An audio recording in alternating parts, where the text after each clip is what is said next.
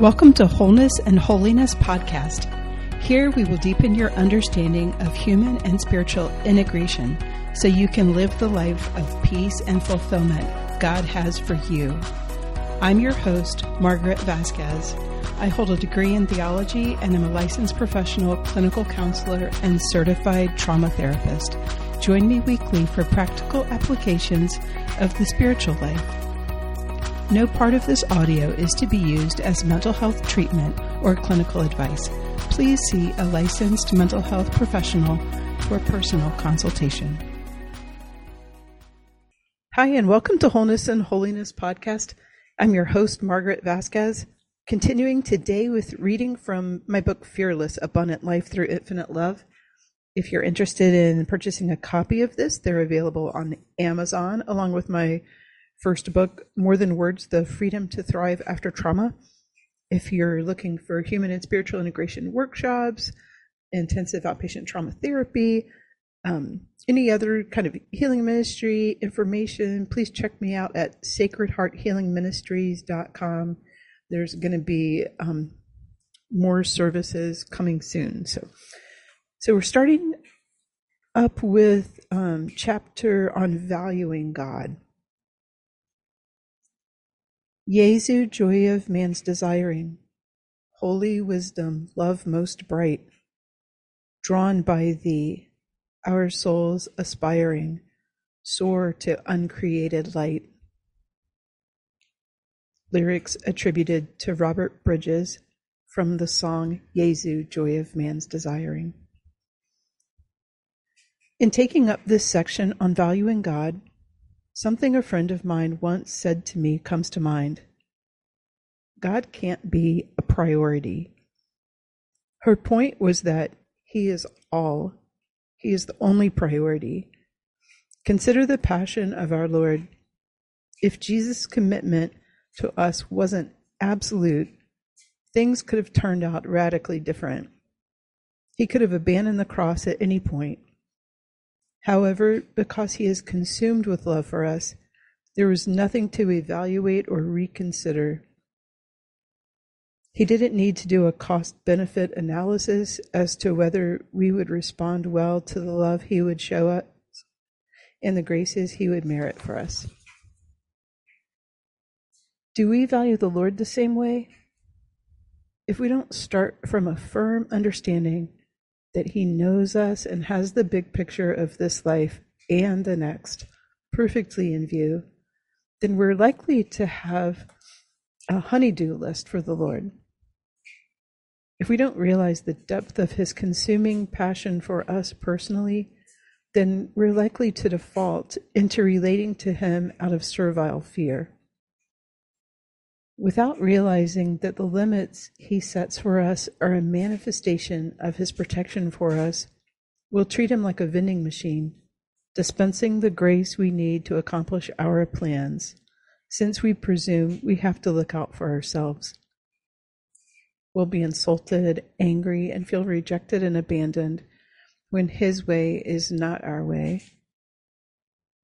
When we relate to the Lord by valuing Him for who He is, not what He does or what He can do for us, we're able to remain consistent. Though we may struggle with painful emotions at times, our regard doesn't ebb and flow based on how we evaluate His performance. It's a stance of submission to His wisdom, but primarily an acceptance of His infinite passion for us. Let's not cheat ourselves out of the greatest romance the world has ever known and the greatest lover for whom we could ever long by focusing on the how. When we keep our focus on the why of letting the all-loving God love us and loving Him in return, the details don't take care of themselves. They are taken care of by Him according to His infinite wisdom and in a way that will one day blow our minds. So just a little personal reflection on this chapter. I think it's so easy for us to when we get up in the morning and we have, maybe most of us, some sort of idea of how we maybe would like the day to go or expect the day to go, some sense of a plan, or things that we hope we get accomplished, or things like that. And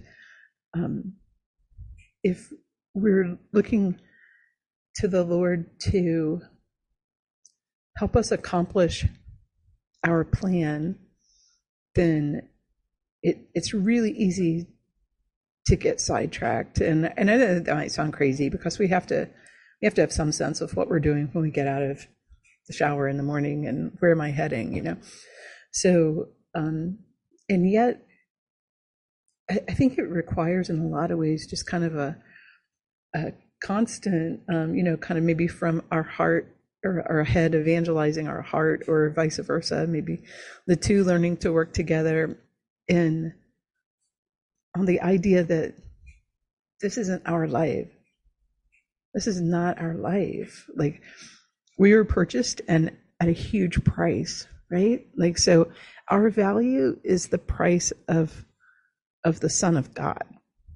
Like, the Father bankrupted heaven and gave everything to purchase you personally, and me personally.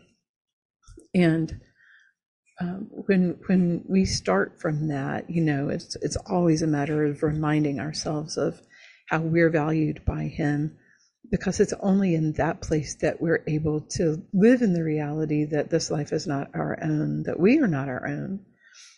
We belong to the Lord. And when we live in that reality, the reality of how deeply and passionately we're loved, then we're able to live in that place of trust, where we're not relating to the Lord as the divine vending machine.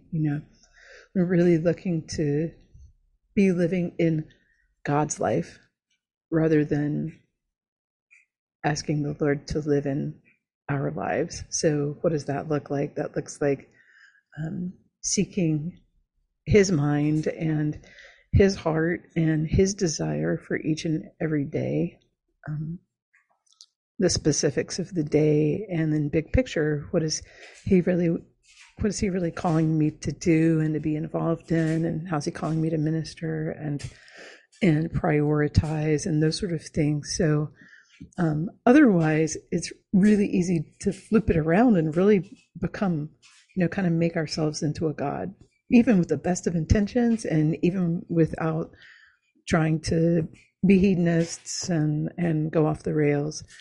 And so again, just again and again and again, it's got to start from a place of really receiving how loved we are by Him, because you just really see that over and over again. It's really that infinite, passionate love of God piercing our heart is the only thing that's powerful enough to heal all of the woundedness and wipe away all the tears and all of the lies and messages that have told us from over the years in so many painful ways that we're not valued, and have left us feeling that we're on our own to fend for ourselves. And then when things don't go our way, we're left believing that God doesn't see, He doesn't know, He doesn't care.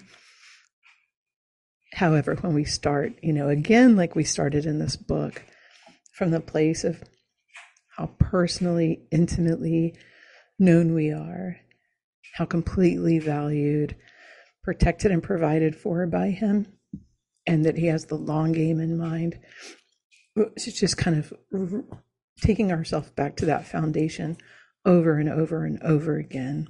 I don't think it can ever be like, yep, got that, moving on. So it's, as it says in 1 John, it's not that we love God, but that He first loved us, because that's what pierces our heart. That's the game changer. That's the most powerful force in the universe. He is the most powerful force in the universe, and He is love. So let's remind ourselves of that deep and passionate love that He has for us, and then seek to respond to that love. May the Lord give you peace. Thank you for joining me for today's show. Please subscribe and share, and check us out on wholenessandholiness.com. Follow and like us on social media. And to learn more about Sacred Heart Healing Ministries, please go to sacredhearthealingministries.com.